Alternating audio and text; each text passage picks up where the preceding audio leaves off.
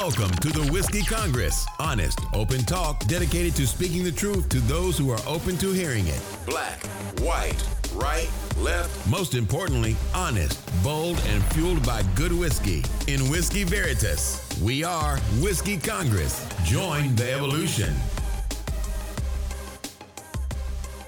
Whiskey Congress is back in session. Steve and I are not together. Steve is calling in from an undisclosed location because he wants to keep his, whatever. No, I'm just getting stupid. Anyway, I'm just back in town from Illinois. Got some stories related to that. Steve, how you doing, man? Good, man. Just here in the state of Michigan, and helping out a friend with some things. So, calling in from the show. But yeah, let's go ahead and rock and roll. All right, man. So we just passed the January 6th anniversary. I've got a lot of thoughts about this, but I'd like to throw it to you first. Yeah, you know what? I mean, I hate calling it an anniversary, but I mean, it's just the. It is. No, I know exactly what it is. I know that's what it is, but I don't know. Just the word anniversary has different connotations, but. My feelings on this haven't changed for over the last 365 plus days. I think I'm disappointed in the prosecutors and the federal prosecutors. I think that they should have been more aggressive with the charges. Honestly, I think that anybody that attacked a police officer, that physically damaged a door, a window, kicked it in, whatever, if they stole property, from one of the offices, something along those lines, then they should have been charged with seditious conspiracy. I fully believe it. If you look at what the law says about seditious conspiracy, I could make the argument that it fits. I would hit them with that charge, and then I would also hit them with the more standard charges. The one thing that I'm not a fan of in the criminal justice system is overcharging, but I would absolutely overcharge these people, or what I feel is charge them appropriately, but left myself wiggle room where if you didn't get the seditious conspiracy, then fine, you get assaulting a police officer, you get, breaking and entering or whatever. Sure. But so that's my frustration there. With kind of how this has gone since then. I can't appreciate the issue there. You only have so many prosecutors, and you've got hundreds of people, right? I mean, you've got 400 people that you're trying to get through, and you're trying to get through as fast and most efficiently as you can. There are political ramifications to how you charge and sentence people in this particular instance, knowing that there's a fever pitch across the country. So while I appreciate it, I think that there could have been some more nuance to this, and it could have been handled better. There's still people that, we're kind of yet to see how their cases shake out in terms of, if they're found guilty and what the sentences are going to be and things like that. And there's some people who still have, we've yet to know their fate, who did some pretty egregious things. We know that they've been captured and that they're in waiting. So it's not over. We obviously have the January 6th committee that's investigating this, that has, mixed reviews, results to this point. But I think it's important that they just continue to hammer this out and do their best to get to the bottom of it. We're seeing even more video from that day. And anybody who watched it day of knew that this was more than just a riot. If you want to call it a riot, that's fine. But once they start, breaking down the doors of where Congress is, where they're going to do something that they've done, literally with no issue for the last 45 presidents or 44 presidents, that this is more than just a riot, Sure.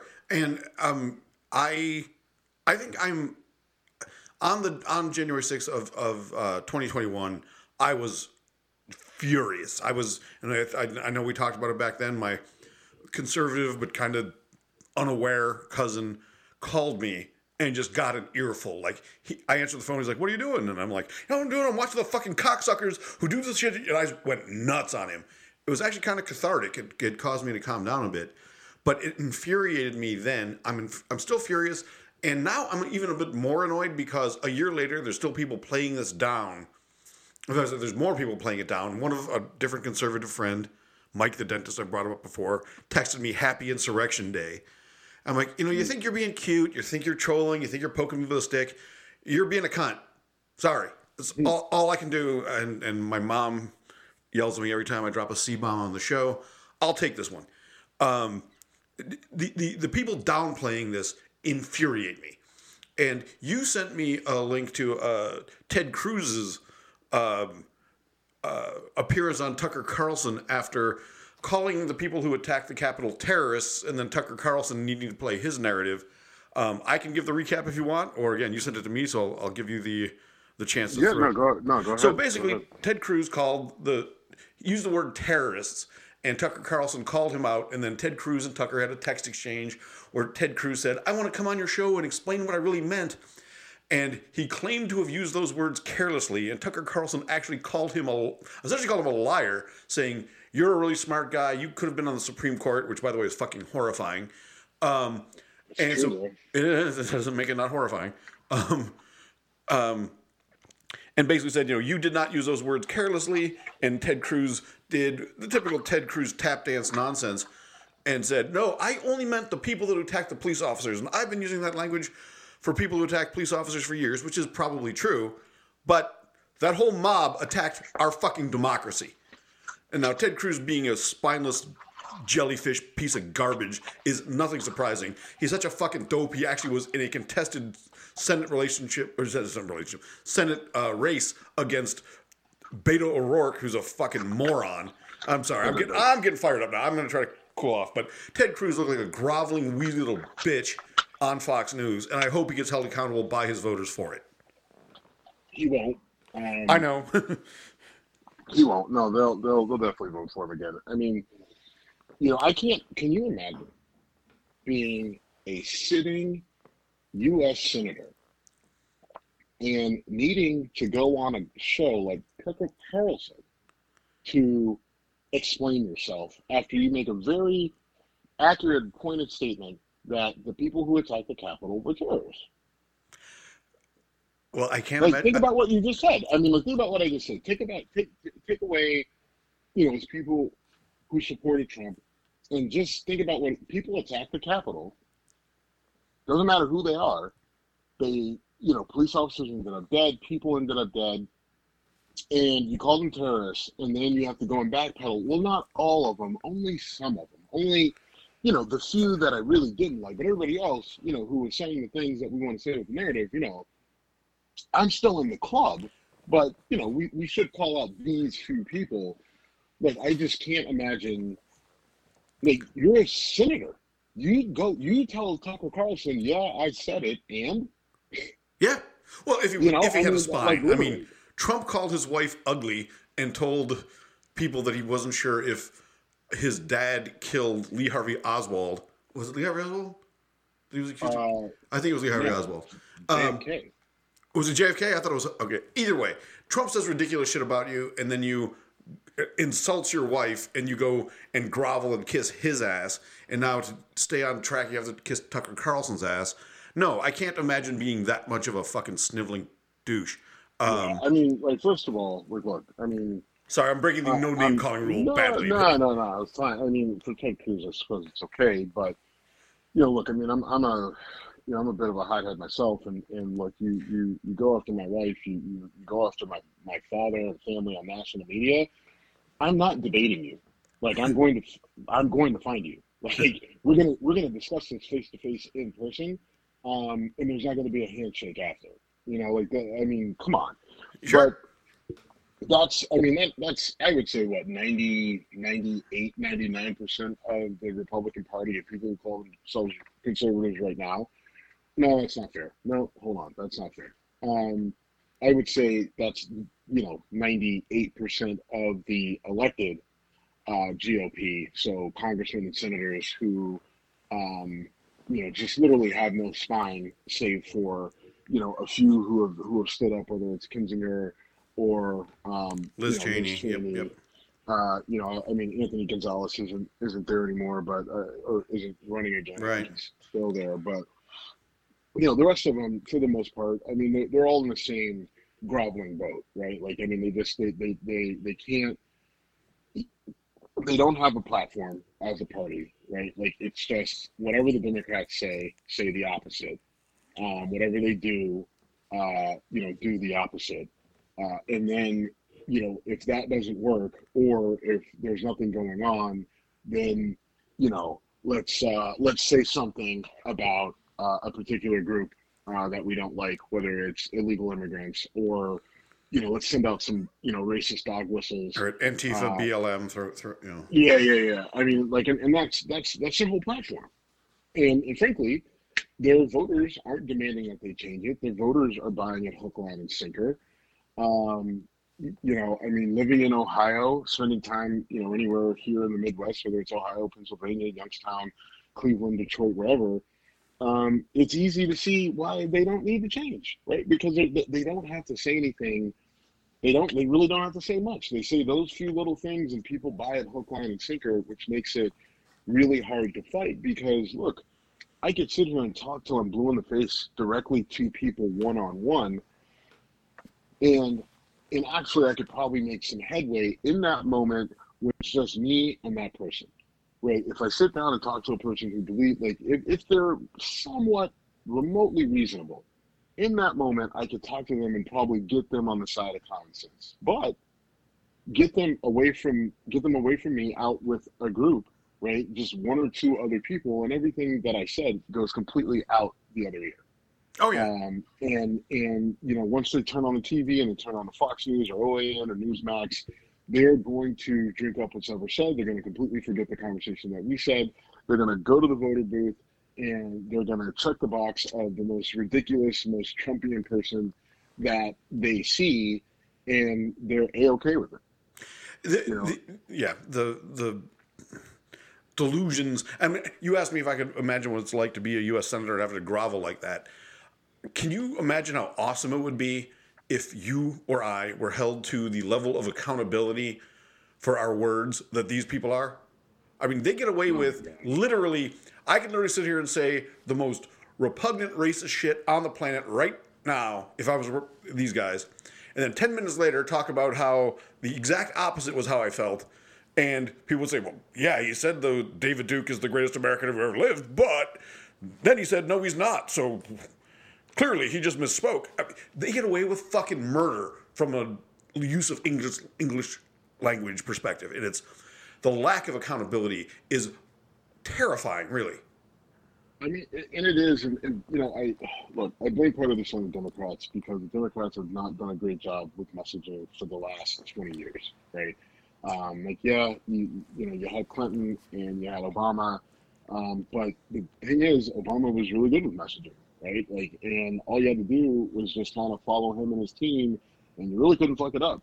Where, you see this sort of evolution to a more progressive party. They feel like they need to be more progressive to push back against some of the more extreme aspects of what the conservative party is. And what's crazy, but I don't want to get too in the weeds there because a lot of the things that the Democrats are proposing, the more you sit down and think about them, are not that progressive, right? No, they're corporate shills. Right. I mean, I mean, I'm just saying, like, the idea of, healthcare reform, like, really shouldn't be that progressive of an idea. I don't see how anyone in this country who has to go to a doctor, right, is sitting there really, like, are you really happy with, paying, $400-500 a month, and then, paying copays, and then getting surprise bills, barely having time to talk to your doctor. Like, your best bet to communicate with your doctor is through an app, and you hope that they get back to you in 3 days. Like, if you really need something, having really, really limited options. And then if you go outside a network, you're paying exponentially more. I mean, like, there's some people out there who have really good insurance, and I'm one of them, to be honest right. with you. My And, insurance is and I'm not. right. I mean, like we are on way opposite ends of the spectrum. I pay, for a family plan, I pay a fraction of what you pay, and my coverage is, Much, exponentially much better. better. Oh my God. But I mean, like even still, when I was in the hospital with my liver and kidney issues, there were like I had some pretty serious issues with not only the care I received, but the way the billing and things like that happened after. So it's hard for me to imagine that anyone is really that happy with our healthcare system, and yet the idea of healthcare reform, people absolutely lose their shit. Now look, I am resistant to the idea of a single payer, fully government automated sort of health insurance type deal. But and I've told you this in the past, it's only because like, look, I really need to see this gamed and planned out, right? Like, I mean, yes, I understand that what we have right now stinks, but I need to see a better laid out plan beyond what I've seen to this point, which is really like a rough outline of what the initial first draft outline should be for something this massive. Right. I mean, because a shift into, government provided health insurance and coverage, impacts, entire industries. Like, all of a sudden your insurance companies go away. So what happens to all those workers, right? Like, and then, how do you get it all into one language that everybody can understand? Like how do you deal with, the various, there's just so many different things to take into consideration that I need to see something a little bit better than what I've seen to this point, because trying to do something like that, just because it seems like the right thing to do could be catastrophic. So you're running right into my wheelhouse. And I understand what you're saying, and the idea that, well, if we simplify the tax code, accountants will lose their jobs. If we simplify insurance, people involved in healthcare and billing lose their jobs. That is not insignificant. But there's ways to put safety nets into place. So they say, okay, it's fine, but let me see them. Show me. Sure, okay. Because I haven't fucking seen a thing that shows how you're going to make this transition. I haven't seen a thing that says how you're going to get all the language down to one language, where everything going into this government health insurance thing is going to make sense, so they can handle the coding and the billing and everything else. And how do you, what is it going to, like, what's the cost going to be, right? Like, I'm not opposed to doing it. Look, I'm already paying a certain percentage out of my paycheck and paying for copays and all that other shit anyway. So if you're telling me we're basically going to take all that, wrap it into one payment that everybody pays, or maybe it doesn't come out of your paycheck, and maybe we just increase the tax, whatever. Okay, again, that's great, but that's only a small percentage of the amount that goes into this sort of transition, and I just need to see more, other than it'll make everything better for everybody, and there's safety nets, don't worry about it, we're the government, we got it. Motherfucker, I work for the government, and I know when you guys say there's a safety net and we got it, that means there ain't shit, and there's one guy who has somewhat of a plan, and he doesn't have nearly enough resources to provide what we need. Right? Like, so, I mean, I look, I'm with you on this, but I'm just saying it needs to be done right, and I haven't seen anything that lets me know that it's going to be done right. Well, there's way too many hands in the cookie jar. There's way too many lobbyists with interests that will fight back, and we can go down this rabbit hole. And I would love to. I would love to do a whole show about it. But we've definitely gotten off track. But your bigger point was the Democrats should have a slam dunk here, and they managed to fuck it up, I think. Yeah, I mean, that's the point. I mean, ultimately, what we're dealing with, right? Like the Democrats are not doing a great job of messaging. They've let their loudest voices, whether you want to call it the squad or the more progressive end or whatever, really sort of dominate how this goes. And then, they try to catch wind, whether it's with Black Lives Matter or whatever group is the loudest protester at the time. And then they try to just kind of hitch their wagon to these narratives, and then it blows up in their face every time. And the accumulation of those missteps over the last, 10 years or maybe 15 years. I would say longer than that, in my opinion. Yeah, is probably a big reason why we're here, right? I mean, because there's a lot of people that are in the middle, right, that voted for Trump, and, they held their nose, voted for him, and they didn't like him, and they didn't like the tweets, and they really didn't like his policy. But when they go and they look at the Democrats, are just like, I don't relate to those people at all one bit. So here I am voting for this idiot again, and that idiot being Trump.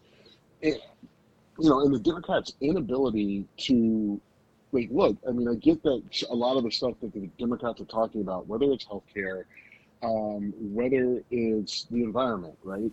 Like those, whatever it is, even if it's immigration or police reform, or all those things, none of those things should be considered really that taboo or that progressive, right? Like, these are things that when you talk to a person one-on-one, no matter who they are, when you just talk to them one-on-one and you talk common sense about healthcare, health insurance reform, or healthcare reform, or all of health reform, and you talk to them about taxes, and you talk to them about criminal justice reform, and how the police need to be held to more to account.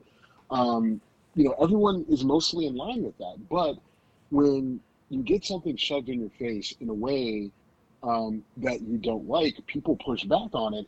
And the Democrats' problem is that their whole thing is, we're tired of being of incremental progress, and we should be able to say it however we want to say it, and you should just agree, and if you don't, you're a racist.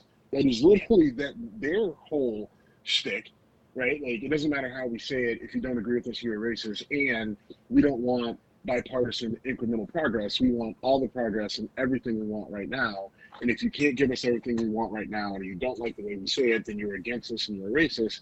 And they're not really that much better than the other side, because ultimately, like, you're cutting your nose off to spite your face, shoot yourself in the dick, whatever you want to say, over and over and over again, and then you're not forcing the other side to have a platform. You're not forcing them to have a message. Their only message has to be is, hey, these people want to take more of your money and give it away to lazy poor people. That's all. And let the government control your lives. Yeah. Yeah, no, you're right. You're right. Because it's just like, if you're a progressive and you don't like the characterization of it, I don't care, right? Because that's what you're doing. You're continuing to fuck up, right? Like, it's a lot of virtue signaling, right? It's a lot of 40 to 20-year-old white kids that want to try to guilt everybody into thinking that they're the next fucking savior, and then they do something dumb, they get burned by the whole group, and then they flip and they go ultra conservative. Right, like, we're seeing it over and over again. Too many people trying to make up for their past wrongs or whatever it is, so they overcompensate with their ridiculousness as it comes to some of these issues for the left, or progressives, or Democrats, or whatever. And they end up not helping at all, right? They talk real loud. They say a lot of shit on social media, on Twitter, on Facebook, with their Instagram posts and everything else.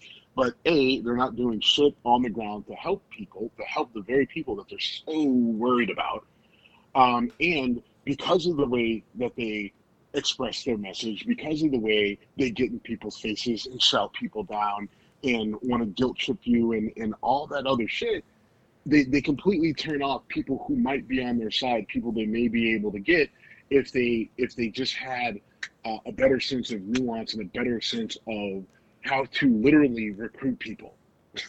Yeah, you're right. There was a Saturday Night Live skit when Dukakis ran against George H.W. Bush, where George H.W. Bush, played by Dana Carvey, just says a bunch of nonsense, and they say, "Mr. Dukakis, your rebuttal," and his reply is, "I can't believe I'm losing to this guy." And that's kind of what you're saying. Like, Democrats are losing to nonsense trolls, just, their inability to force a cogent response and an actual plan out of Republicans, and just say, okay, we're saying this, you object, what's your plan?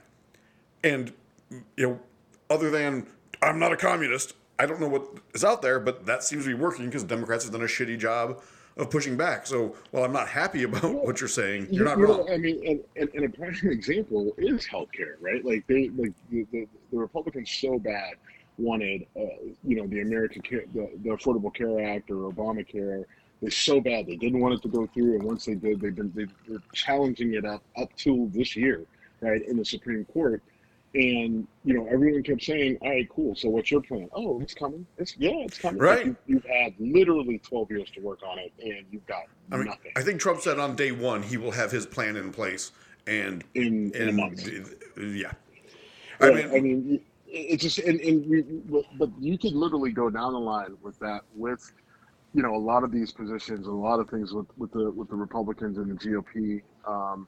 And it's like, all right, fine. If ours is so terrible, then what's yours? Because look, you may not like our plan, but the issue, the problem, whatever it is, whether it's healthcare, whether it's criminal justice reform, or whatever, it's affecting your people too, sure. right? I mean, because like if you don't think that the criminal justice system and the way that it operates right now doesn't impact lower income, poor white people, you are sadly mistaken. It's funny though. Sorry, good. No, go ahead. What you were saying about in the very beginning of the show about how the insurrectionists are difficult to handle, difficult to prosecute.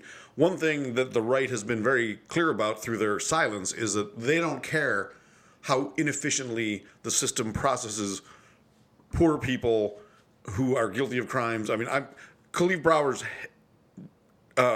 name is just pounding in my head right now because he was accused of shoplifting a backpack or stealing a backpack. And he spent 3 years without ever getting a fucking court date because he wouldn't admit that he did something that he didn't do. And no one, and none of the people who are upset about the January 6th insurrectionists, I'll call them terrorists. Fuck them. None of those people give a shit about that. And that's a kid who was literally killed by the system. So, well, what's interesting is that a lot of the people who, not only the people. A lot of people involved with the January 6th thing that are being held in federal prison, they're all decrying how bad the conditions are. right. Like, or they're all crying about how bad the conditions are. And they're just like, this is terrible. People shouldn't have to live like this. And, meanwhile, me sitting here like, yeah, no shit. I've been saying that, since fucking 2004, my first year of law school, when, I had to go over to 26 I had to go over to 26 in California to go talk to my client. And I'm literally standing in a giant cage that should probably fit about 20 people that had 70 people in it. There was one toilet with no walls, no nothing, and a roll of soggy toilet paper right next to it. And, you got all these guys, and they've been there for hours stuck in this cage. And so, that was county, and this is federal. But Sure. The point is, these are the sort of things that need to be resolved and fixed. Not to mention with the way that police do their jobs, right? I mean, and look, I think that how police do their jobs is a delicate issue, right? Because we need the police to be, literally more respectful of people's rights. But at the same time, we do have people that are very dangerous, that are very bold, and they don't give a fuck, right? Like they're not Sure. activists. These people are just flat out fucking psychopath criminals. And some of them do make it very dangerous for the police out there. And you have to be able to acknowledge that you've got some really bad people out there who need to be policed aggressively. And again, two things can be true at once. The police need to do a better job of how they deal with majority of the people that they deal with. Right. And there's Right. a lot of, there are good police out there. That's fine. That's great. And, most police interactions with civilians don't have any sort of negative action or recourse or whatsoever, but we've got enough of the bad shit that happens. We've got enough bad cops where there's a problem. We've gone so long without actual police accountability that it is an issue. And we're seeing places, some of these suburbs, where the police are out of control, and it's not the black people that are complaining, it's the white citizens who live there, right? Like, so, look, at some point in time, you're going to have to deal with this stuff, or if you don't, then, I mean, you're really talking about the collapse of the democracy. Yeah, so I'm going to go a little bit out of order here, but on the topic of police and good police and bad police and dealing with bad people, I've been working in the Bradley, Illinois area, and on December 30th, when I was not yet in town, a pair of Bradley, Illinois police officers were shot. One of them fatally. Marlene Ritmanek was fatally shot, and her partner, Tyler Bailey, was shot in the head, and I don't know his current status. He was in critical condition. And what basically happened was they were responding to a complaint about dogs in a vehicle in the parking lot of the Comfort Inn in Bradley, Illinois, which is one door down from where I was staying. So I'm reading the story about the Comfort Inn in Bradley, Illinois, and I'm looking out my window and seeing the Comfort Inn in Bradley, Illinois. And it's a horrible story. I mean, this woman, apparently, the officer, was shot with her own gun when the man that killed her, his gun jammed, and she's begging for her life as he wrestles the gun away from her and murders her. And, again, for me, it was just like I'm reading about this and looking out my window going, holy shit, that's there. And it had a really interesting experience after that because I was in the Italian restaurant / bar, a 50-yard walk from the hotel, and a couple of folks who had gone to the memorial service for Marlene McManus came in. And the one guy had a badge on when he came in, and he was wearing a suit, and he put the badge in his pocket after he sat down. And I ended up in a conversation with him. And first of all, everything they said about her was what you would want out of a cop. They said that she was in the job for the right reasons, and she was a very caring person in her community. She was very well respected and liked, and she did the job the right way. And the three people I ended up talking to, one was a retired fire chief, one was a retired police officer from that area, and the third was a retired defense attorney. So it was nice to be in a crowd where I'm the young guy. But they said all kinds of just wonderful things about this officer. And the retired cop talked about how it's easy for you citizens to sit there and say you shouldn't draw your gun, but when you're in that life and death situation, it's scary, and unless you have the training and the understanding, you really don't know. And I'm like, I understand that. Now, I did point out there's also lots of abuses, and he agreed. We had a very civil, reasonable conversation. There's also a lot of cops who've had the training who manage to fuck it up because they actually don't have nearly as much training as you are trying to hint that they do. 100% agreed. 100% agreed. And that's a whole different conversation. You're 100% correct that it seems that the training levels are not what they should be. It does break my heart a bit, though, that this woman was killed probably in part because she wasn't trigger happy. I mean, the fact that her gun got taken away from her says it probably wasn't drawn and pointed at the guy, which normally I would say don't point a gun unless you're going to use it. But in this case, I wish he had. Now, there's a kind of funny side to this story. I'm sitting in this restaurant with 3 edibles in my pocket. And there's badges. I didn't know at first. I didn't know that the former fire chief, his badge was for fire, not for policing. And I'm sitting there thinking, I want to take this edible so badly, but there's too much going on around me. And after about 10 minutes, it kicks into my head. It's fucking legal in Illinois. I'm not doing anything wrong. So I kind of made a joke about it, ended up in a conversation, and the former fire chief says to me, I'm taking an edible when I go home. I replied, if you don't want to wait, you don't have to. And I offered... So are you about to tell me that you just went Napoleon Dynamite offering tater tots, a.k.a. edibles, to a former fire chief of a town? No, Napoleon Dynamite denied the delivery of tots and got them crushed in his pocket. I offered... actually, mine is probably worse. That's one of the funniest scenes in that stupid fucking movie. But so I offer the guy an edible. I take one. I've got two left. I warned him that they are 20 milligrams each, so he's supposed to have a half. He then eats a whole one, and he eats the whole one by biting it off of the other one it was attached to because the packaging isn't great. And then offers me back. I'm like, look, I've shared a pen with multiple people, including you, and that's cool, but somehow a dude biting off a chunk of an edible and handing me the remainder, I just didn't want that. So I then said, here, why don't you take this one too? And gave it to him. He walked out without it, and I literally chased him into the parking lot. Like, sir, you forgot your I think it said you forgot your party favor. But I was doing edibles with the former fire chief of Kankakee County, Illinois, in public. And dude face fucked my other edible. That's so weird. Hey, here, you want the other half? Like, No, I oh, no. don't. I mean, again, I'll pass a vape. I'll pass a joint. I'm not passing a partially eaten edible. I'm sorry. If that makes me the weirdo. Hey, look, everybody's got a line. What would you have? All right, Steve. Let's do. What would you have done? I'm not criticizing you. I would have been like, just fucking keep it before eat it. Like, fuck it. Like, also, by the way, he took a double dose. After he took, he's like, how long do these take to kick in? I'm like, well, first of all, you probably should have asked me before you housed one in the middle of a restaurant. And second of all, I'm glad you're 2 minutes from home because in 30 minutes, you're going to be on cloud 9. Yeah. I mean, hey, look, he's former fire chief. Yeah. Kankakee. I have faith. True.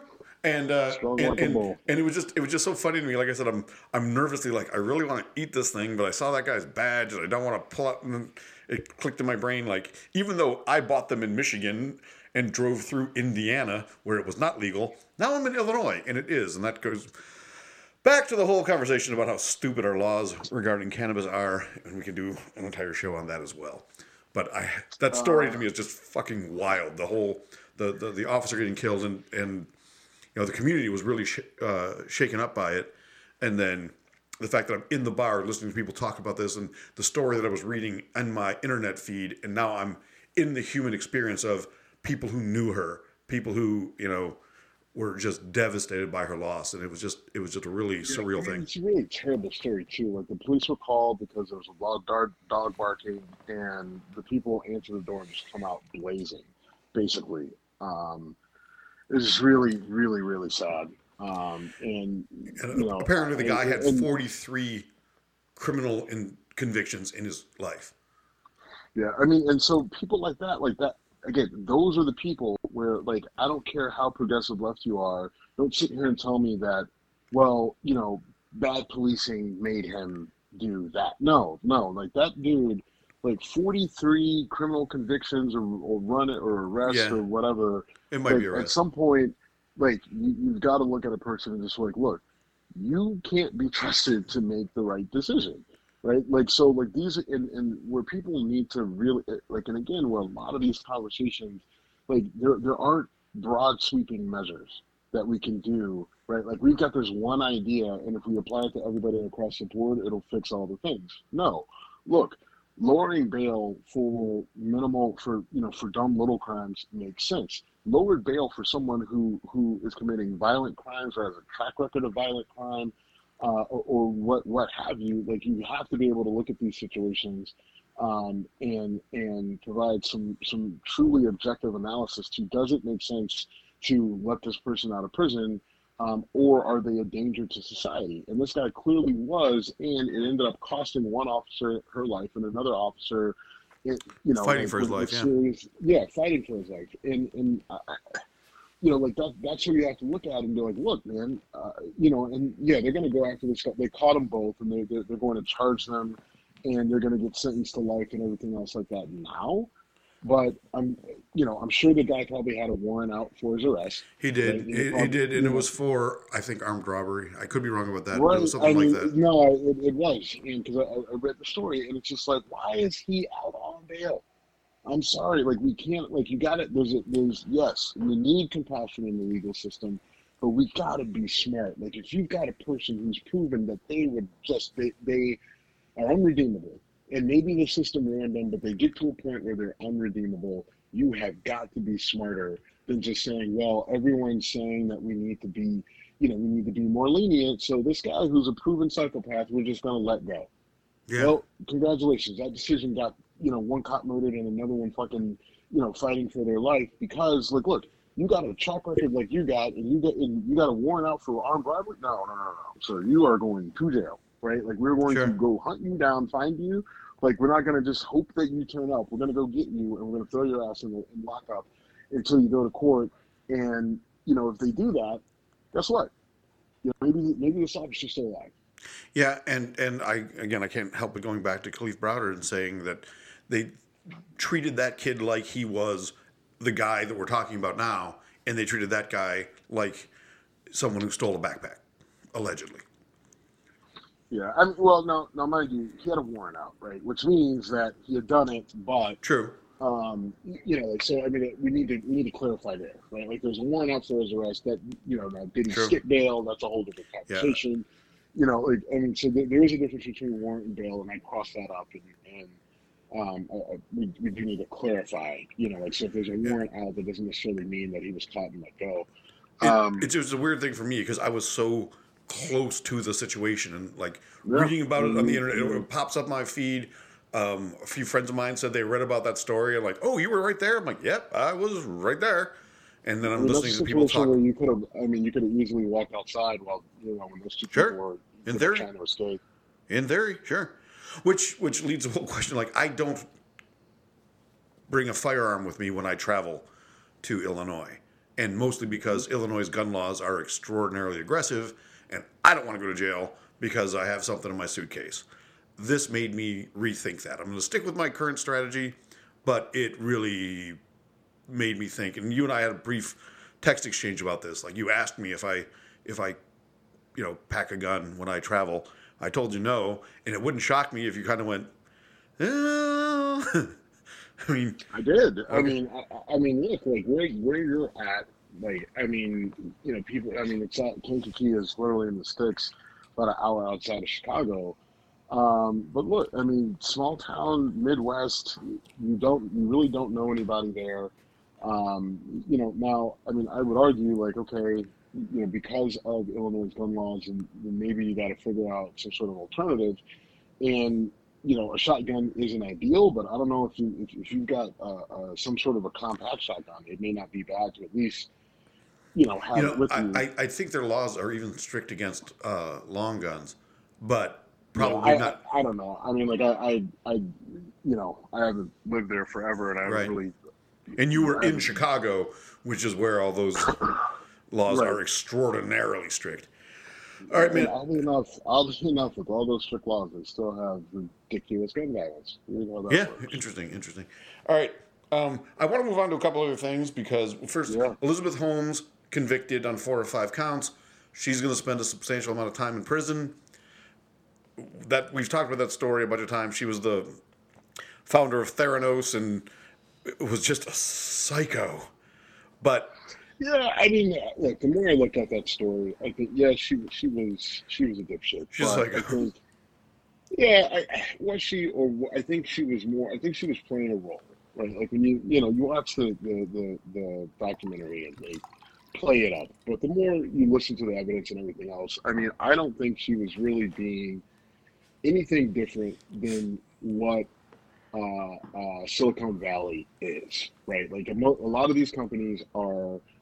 It's mostly young white dudes, around her same age. Everyone's talking about how young she was, but most of these startups are all young white dudes under the age of 30, under the age of 25, with an idea.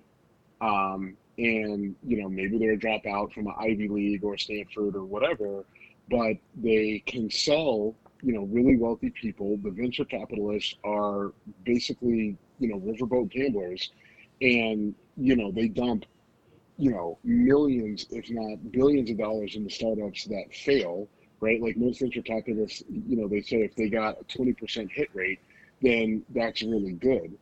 But the issue was where she screwed up, right? If you're somebody with an app, Uber, whatever, you're saying this is going to be the greatest thing to, this is going to revolutionize how people travel, right? It may be bullshit, maybe it does, maybe it doesn't, but at the end of the day, it's not necessarily fraud, right? Like just because you've got this app, you're thinking about it, you're trying to sell it, you're trying to pitch it, and making a statement that this is going to revolutionize how people travel and transportation isn't fraud, right? It may not. No, but what she did was falsified data. That's what I'm getting to, right? Where the difference is, she's coming in and saying this is not only going to revolutionize healthcare, this is going to reduce times, and this is how it's going to do it. And then when your machines literally through multiple tests don't do anything remotely close to what you say that they're going to do, and you go in and you start falsifying data and changing results and using other machines that other companies make and then trying to reduce their time of producing results and everything else, or the amount of blood required for the test, and then you're saying, oh, it's going to be able to detect, 30 different diseases and all this other shit, and come to find out it doesn't do any of that. Well, yeah, that's where you run into fraud. She took the fighter pilot, cocky jock attitude that a lot of these young startup, mostly guys, have. And she played it perfect, except when she got to the point where she started falsifying data, lying to investors, lying. And the worst part about it is really what they got her for was the lying to investors and basically fleecing them out of money and the fraud. But what she really didn't get banged for is the people, right? Like the average person who went to Walgreens, right? Who had partnered with Theranos and got this blood test, and it wasn't accurate. It didn't do anything that it said it was going to do, and they were relying on that, hoping that they wouldn't have to give as much blood to check their diabetes, or hoping that they could just do this simple blood test and would tell them if they were pregnant or not, hoping that if they got this blood test, it could tell them that if they had heart disease or cancer or all this other Right. stuff. Those people really don't see any sort of recourse from this. It's the people who dumped a lot of money into it that do, which seems a little bit backwards. But, I mean, look, she's going to jail for probably a minimum of 10 years, I would have to imagine. And there's, maybe out before that with good behavior. They could probably stack her up to at least 20 where she gets out in, obviously less than 20, 15-ish. But, good that she's found guilty. I don't have any, I won't lose any sleep over it. Either way. I think there's a bigger problem that needs to be addressed in Silicon Valley. Indiscriminately throwing money at, good-looking white, Asian, Indian guy who comes to you with an idea. And mostly the reason why is because, they don't do it for young black kids who have these same sort of possibly transformative ideas, right? The hit rate for black people, that go into Silicon Valley with the same sort of ideas and same sort of concepts as a lot of these other different white kids, these kids don't even get in the door, right? So it's just look, if you guys are just going to throw money, then at least make it somewhat fair, right? But now you guys are literally look, you're not all you're doing is banking on somebody with an idea, right? They literally come with very little to these venture capitalists in terms of a way of proof that this is even worth investing in. So if you're going to do that, why not spread the wealth and at least throw it at everybody and see who hits? But no, they're doing that in a very specific group, right? It's young white males under the age of 30. Maybe they went to an Ivy League school, maybe they graduated, maybe they didn't, and they actually like the guys who didn't graduate because that gives you Gates and that gives you Zuckerberg and Musk and all these other guys. Musk did graduate. Okay, whatever. You get my point, right? Yeah. But it's all that same sort of. He's a chemical engineer, so I'm defensive. Okay, well, no one gives a fuck. Either way, congratulations, he's the richest guy in the world, but he's a complete asshole, right? So. And also his situation is different because it wasn't even venture capitalism, right? It started off rich. His family owned emerald mine. So nothing shady about a South African emerald mine, Steve. Exactly. So for these venture capitalists, on the one hand, it's well, you guys got burned again because I don't care because you're not you're not. If I go to Silicon Valley, there's no way in hell I'm going to even be able to get in front of anybody, no matter who I know. So it's if they get burned, fuck them. But in this particular instance, I think that they do need to start to take a bigger look because, fortunately, this all fell apart because it was a house of cards. But look, if it was a little bit more sturdy, who knows how many people this could have actually hurt if it actually went a little bit further, if they would have gone a little bit further in how they lied about what they were able to do. That's the bigger point, right? Because right, in humans relying on something that ends up being, as you just said, a house of cards. I'm not going to get this looked after because Theranos told me I don't have disease X, and now I'm dying from it because I trusted someone that shouldn't have been trusted. What if it's a pregnancy test, right? Oh, it says I'm negative, right? Right. It says it's a 99% sure, and so I'm going to go out and have as many drinks, and I'm going to drink or smoke a bunch of cigarettes and smoke pot and do cocaine, and oh no, you're really pregnant, and now your kid's retarded. I mean, Yeah, just not yeah. I mean, not that's the most it's a real delicate way to world say thing. it, but you're not wrong. Yeah. But so also in legal news, the men who killed Ahmaud Arbery were sentenced. So the guy it's Roddy is the only thing I can remember his name, was sentenced to life with the possibility of parole, and the McMichaels were both sentenced to life without the possibility of parole.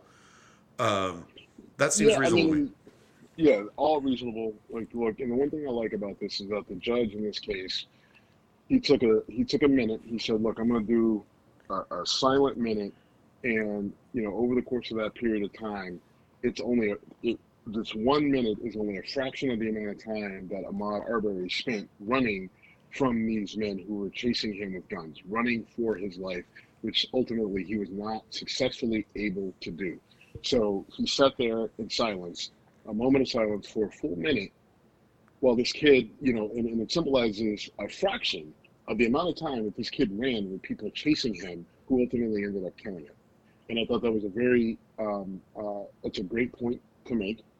And Does it remind you of anything? Because it's reminding me of something. well, yeah, I mean, and we did something similar, but I mean, like, look, it's one thing to do it on a podcast, a whole other thing to do it in a True. court of law. True. When you're about to lay down 3 life sentences, one with the possibility of parole. And just to let hope, people know, we're talking about when Laquan McDonald was shot in Chicago. The first shot and the last shot were fired 14 seconds apart, and we sat there silently for 14 seconds. And I remember it feeling like an eternity. I can only imagine that's what it was like in the courtroom. yeah, I mean, and look, I have no issue with the way that these sentences went down. I mean, like, yeah, Roddy, whatever, like, yeah, he's got the possibility of parole, but look, the guy doesn't look like he's in the greatest of health. He's going to do at least 20 plus years in prison. These guys also still have a federal trial to look forward to. And so the reality is that even, and the Roddy guy is also facing federal charges. So even on the off chance that he does get paroled from the state, he's rolling right into federal prison.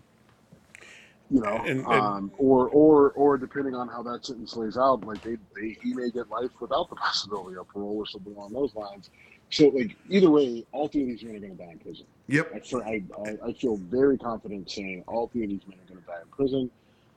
And frankly, that's the way it should be. You hunted that kid down for no goddamn good reason, other than you were just racist pieces of shit. Yeah. Like there's no law that supports anything that you did. You just did it because there was a black guy in your neighborhood, and you felt like it. You were ready to go on a hunt, so you did. Well, and you believe that you could do it with impunity. And the Right. ultimate irony is your buddy Roddy filming this is what brought you down, which is just like. Now, the big question I still have is how the video got out. I'm very curious who leaked it, and what their motivation was. I mean, that's literally the one unanswered question. You wonder if it's somebody in that department who was just like, look, this isn't being handled right. I don't feel good about it, so I'm going to leak it, and whatever happens, because we still don't know that. That's the one interesting thing I would love to see come out of this case. And remember, the original prosecutor wasn't going to press charges, right? Well, yeah, she wasn't going to press charges and didn't. A different prosecutor ends up pressing the charges, and now she is facing. She's been charged and faces a trial over her inaction in this case, which I can't imagine is going to go well for her. So maybe in that particular case, I'm not sure how, but maybe there's a chance we find out how this video got leaked, where she says, "Look, I realized I screwed up, so I leaked the video. I know it doesn't really do much in terms of justice, but at least it got us this." And so maybe she used that as some sort of leverage to get herself a lighter sentence. Yep. I mean, that's literally the only thing really left with the question mark for me is who released the video. Yeah, well, it came from Roddy's phone, though. Well, yeah, but I'm sure it was seized, and yep. Yeah, and maybe it was him. Maybe it was him, but you would think that he, if he did, then he steps up and says, yeah, I totally released it because I felt what happened was wrong, and I wasn't chasing him down. I was just recording like everybody does, World Star Hip Hop, and next thing I know, the kid's dead, right? Like that, and I think he tried that defense as to why he was recording it, but he never. I don't think he said anything about leaking the tape. So yeah, I think that question is still outstanding. I don't think he's that bright. All right, we got two more things we got to talk about. I'll let you choose the order. So Sidney Poitier passed away, and Ben Roethlisberger probably played his last game. Well, let's talk about Ben. Okay. Let's talk about Ben Roethlisberger first. And so obviously I'm a diehard Steeler fan. I'm a big fan of Ben Roethlisberger. He played his last home game last weekend. He's going to play likely his last game as a Steeler tomorrow or Sunday when we release this in Baltimore. Steelers have an outside shot of making the playoffs. They need to win, and then Jacksonville needs to beat Indianapolis, which in theory could happen, but I doubt it.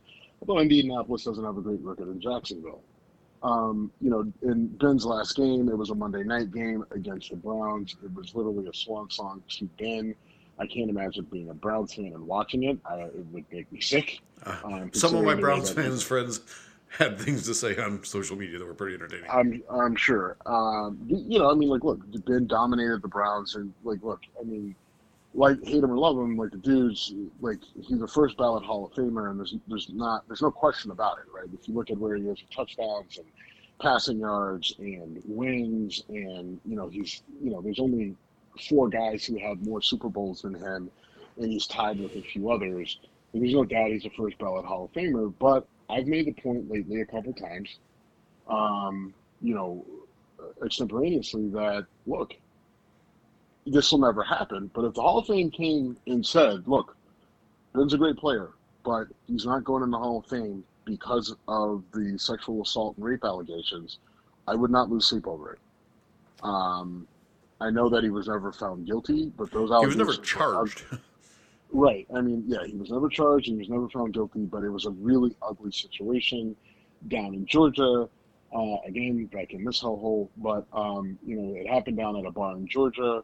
Allegedly videos got erased and he followed a girl into a bathroom. One of the offensive linemen may or may not have stood in front of the door while he was in there. There's various stories on what happened. Maybe he just tried to get his hand down her pants or whatever. But look, and then there was another girl who came forward as well that he ultimately ends up settling with not long after. And those are serious things, and as a dad of a daughter, people, getting away with this without at least at minimum being properly investigated, that bothers me, right? Because if my daughter says something like that happens to her, and all of a sudden there's no video evidence because the bar owner says, oh, the videos didn't work, they got erased or whatever. You got people talking about they were guarding the door and various, listen, I'm not going to gently just accept all that. And I'm going to demand that it get investigated. And had that happen to my daughter, and it ends in that result, right? Well, I can't say that it's going to end well, right? And everyone says, oh, well, everybody said, yeah, that's fine. And Jim, you know me well enough. I don't think that, if you think that I'm just saying it just to seem like a tough guy, then okay, fine. But if something like that happens to my daughter, it doesn't end with me going peacefully or accepting it peacefully. Honestly, Steve, if something like that happened to your daughter, I might try to shoot first and give you an alibi, which frankly might anger you towards me. But because I'm going after him. I would have your back in any way possible. And that sits with me. Now, look, I will also say that I can absolutely compartmentalize, and I'm not saying it's right. I'm not saying that I don't deserve blame for people like Ben Roethlisberger, but my thought is look, I think he needs to be held. I thought he should have been held to more account then. He wasn't. It emotionally bothered me for a while, but the Steelers didn't cut him. He continued to play, and I had to make a decision. Right? He wasn't found. He wasn't charged. He wasn't found guilty of a crime. So ultimately, I made my peace with it. and watch this dude go on to win Super Bowls, win a lot of games, throw a lot of yards, and create some really great moments. But I will also say that I've watched him, and I have friends that work for the Steelers organization and people in Pittsburgh that say he's a completely different guy now than he was. He's got a family. He's got daughters, or a daughter. You know, by all accounts, he's a better person. And ultimately, that's what you want. Now, again, if I'm that girl's dad or whatever, or that girl, still want, I still want blood. But, so I'm a firm believer in redemption because I've made plenty of really shitty mistakes and decisions in my life. So I do believe in redemption, but that still doesn't really make anything right that happened back in, 2006 or whatever it was. Yeah. So, look, I appreciate the memories. I appreciate the 2 Super Bowls, the play against the Colts that saves that game so they get to the Super Bowl so they can beat Seattle and get Jerome Bettis his Super Bowl. I appreciate the game before that in Denver where he absolutely lit them up. I appreciate the Super Bowl where the best play was James Harrison's interception return for a 100-yard touchdown, but his throw to Santonio Holmes for that touchdown at the end of the game was just the shit that stories are made of. The games against Baltimore where he shrugs off Terrell Suggs to throw that ball out of bounds, where he then turns around 2 plays later and gets the ball to Isaac Redmond for a touchdown to beat the Ravens. A number of the wins against the Ravens. Look, the guy, he was a true Steeler. He was a great player. He will forever have that black mark and asterisk on his record for me. But like I said, I can compartmentalize, and I don't like it, and I don't feel good about it, but I did for the last however many years, 15 years or whatever it was, and so I have to live with that. But he did his job very well for a long time. He deserves those accolades because, frankly, if you're with a lot of the people who haven't been held to account, right? I can make an argument that, look, people like me have been asking you guys to hold your police a hell of a lot more accountable for fucking decades, and you refuse to do it. So, pardon me if I'm not going to get my panties in a bunch over Ben Roethlisberger. And I know it doesn't come off clean, and I frankly don't give a fuck. It's the whole separate the artist from the art argument. I don't know if it quite holds up on a football level, but it absolutely does, right? Like, what's the difference, right? I mean, there's plenty of people. I love Kevin Spacey as an actor. Kevin Spacey is one of my favorite actors ever. He's been accused of pretty gross stuff. Right. There's a lot of athletes like that, right? I mean, fucking Ty Cobb, right? Ty Cobb was a great baseball player and an awful team. He was a horrible human being. But he was held accountable in the court of public opinion for being a scumbag. I mean, he gets made fun of in Field of Dreams for crying out loud. Yeah, true. And a lot of stuff with Ben was swept under the rug and nobody really mentioned it. And I think, to be fair, because he wasn't charged with the crime, what are you going to do? But I just think that, when you really think about the details of the way that went down, it was ugly. Oh, it was disgusting. I read the police report, and I remember thinking to myself, if the prosecutor in Georgia said he was given the same level of justice as everyone else, and I thought to myself, bullshit. If I was accused of that, I would be in prison for a very long time, and I would deserve it. I mean, the Steelers, as I from very good sources within that organization, Dan Rooney had to be absolutely convinced to not, he was set to cut Ben Roethlisberger, in his prime. All he wanted to do was see Roethlisberger face to face to tell him you are done, and it was a concerted effort within that organization to say, look, it's ugly, but we think this is going to blow over. He's got to make certain changes in his life and blah, blah, blah, blah, blah, but you can't cut him. And Dan Rooney, and I would be willing to bet, there's part of me that says Dan Rooney may regret the decision still, but the only thing that saved it was that Ben did turn himself and his life around and ended up, raising a really, young, beautiful family.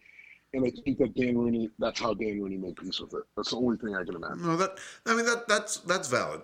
But I mean, I know he wanted them gone. Like, and listen, if you've ever met Dan Rooney, I've had the pleasure of meeting him twice. Once when I was being recruited to Pitt,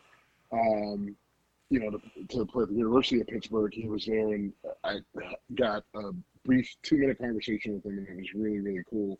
And then another time at an event, which I didn't get to actually talk to him, but heard him speak, but it was amazing. He's just a great man. And so, if Dan Rooney can be okay with it, then I can too. And it pains me to say anything good about the Steelers, as you know. But one thing I will give because I hate them, because they went to school in West Virginia. What's that? I went to school at WVU. I was in suburban Pittsburgh, essentially, during the Bills Super Bowl years, and so much shit got talked at me that I just learned to fucking hate them. And they had enough on the field battles where I, respected them but didn't like them. But just when you've got people in your face all the fucking time, it can make you hate a team. That's fair. We gotta talk. Go ahead. Yeah, that leaves Sidney Poitier, right, Mr. Tibbs, from In the Heat of the Night. And actually, he didn't win his Oscar for In the Heat of the Night. He Lilies in the Valley. Yes. Okay. Yes. And Sidney Poitier was just one of those people, man. He was a calming force, right? Like, if Sidney Poitier was in the movie, whatever his character was, like, you knew that that character's was going to be impeccable. And he was an amazing actor. He drew you in, but yet he was just his voice, that velvety, smooth delivery, and his timing and his stern facial expressions. There's a scene in the Heat of the Night where he's talking to one guy, and the guy slaps him, and he immediately slaps the guy back. And the sheriff looks at him like, "Oh shit, this nigga's for real." Right. And it's just a great, powerful scene in that movie. And there were so many, and you think about it, anytime you saw Sidney Poitier in a movie, he took over. And my grandmother was oh my gosh, she loved Sidney Poitier. My grandmother down in Texas. I had to see anything he did, because that's, like that. It's Sidney Poitier, Harry Belafonte. That's it, right? Okay. Like those are her guys. Those were her. Couples say, like, look, if I get one chance to bang a celebrity, mine will be Jennifer Lopez. Well, for my grandmother, it was Sidney Poitier / Harry Belafonte, and she made no qualms about it. So, I've seen, all of Sidney Poitier's movies, Harry Belafonte as well, and listened to a lot of Harry Belafonte's music. And these men were, not only were they titans on the screen, but their role in the civil rights movement and their role in getting justice for fighting for equality and justice for people who look like me, and poor people, right? Because Sidney Poitier was huge. It's not only black, but it's also poor. He drilled that into Martin Luther King's head, that, like, we cannot only fight for black people, we have to fight for the poor, because this is as much about race, or this is as much about class as it is about race. And if we only address one, the other neither one will be successful. Ruby Dee is another one. She was in that group, but Sidney Poitier, we lost a great person. We lost a legend. And you mix that with the loss of Betty White last week, yeah. And it's tough. The good thing is they both died in their mid to late 90s, so it's good that they had long lives, and their art cannot. And fortunately for Betty White, people started really expressing how much they loved and appreciated her while she was alive, so she got to embrace that. Sidney Poitier, a little bit different, right? Doesn't have the same sort of she was still an active actress as part of it, right? Yeah, right. Sidney Poitier had definitely slowed down, but he didn't have the same sort of cult following Sure. that Betty White did because of, they're different, completely The different. the Snickers people, commercials right? kind of brought her back, right? Yeah, right. But like still just very different in their own right, but two, very positive bright lights in media, in Hollywood, and we're better for having experienced them both. Yeah, I really admired both of them, and so I saw In the Heat of the Night after I saw another movie with Sidney Poitier. And by the way, he also had an amazing career off screen. Like he was a director and did a bunch of other cool stuff. Yeah. But there's a movie called Shoot to Kill with Sidney Poitier and Tom Berenger. Yeah. And Kirstie Alley and Clancy Brown, the Kurgan from the Highlander movie. Kirstie Alley before she was Cheers. Right. And I loved that movie. That is the ultimate. It was really good. Yeah. It's kind of a weird buddy cop movie. It's country boy, city guy, black guy, white guy. There's a scene in there where they're plunge into freezing water, and they need to literally build an ice cave and build a fire and get their wet clothes off. And Sidney Poitier is playing a guy who is in shock from nearly freezing to death. And when Tom Berenger is pulling his shirt off, Sidney Poitier says, "What are you doing?" And Tom Berenger says, "Haven't you heard about us country boys?" And he gives this look of shock and terror. And then Tom Berenger goes, "Just kidding." But it's a great scene and a really underappreciated movie. And that was my first exposure to him. And then I saw In the Heat of the Night. And "They call me Mr. Tibbs" moment is just so fucking powerful. I'm talking about it. I'm still feeling like the hair on my neck stand up because they call me Mr. Tibbs. It's fucking awesome. Ugh. Okay, I'll stop. So obviously rest in power, Mr. Poitier, Sir Sidney Poitier. Jim, you have a solid weekend, my man. I'm gonna go. I got a pork shoulder on my buddy's smoker because I can't go anywhere without smoking meat, apparently. Apparently. So I'm gonna go check on that, and then tend to some of my other responsibilities while I'm here. Do your thing. So you have a good weekend, and we'll talk to you soon. Sounds good, brother. Talk to you soon. Drive safe. Yep. Later, man. We're out. Thank you for listening. We're at Whiskey Congress on Instagram and Twitter. We are done.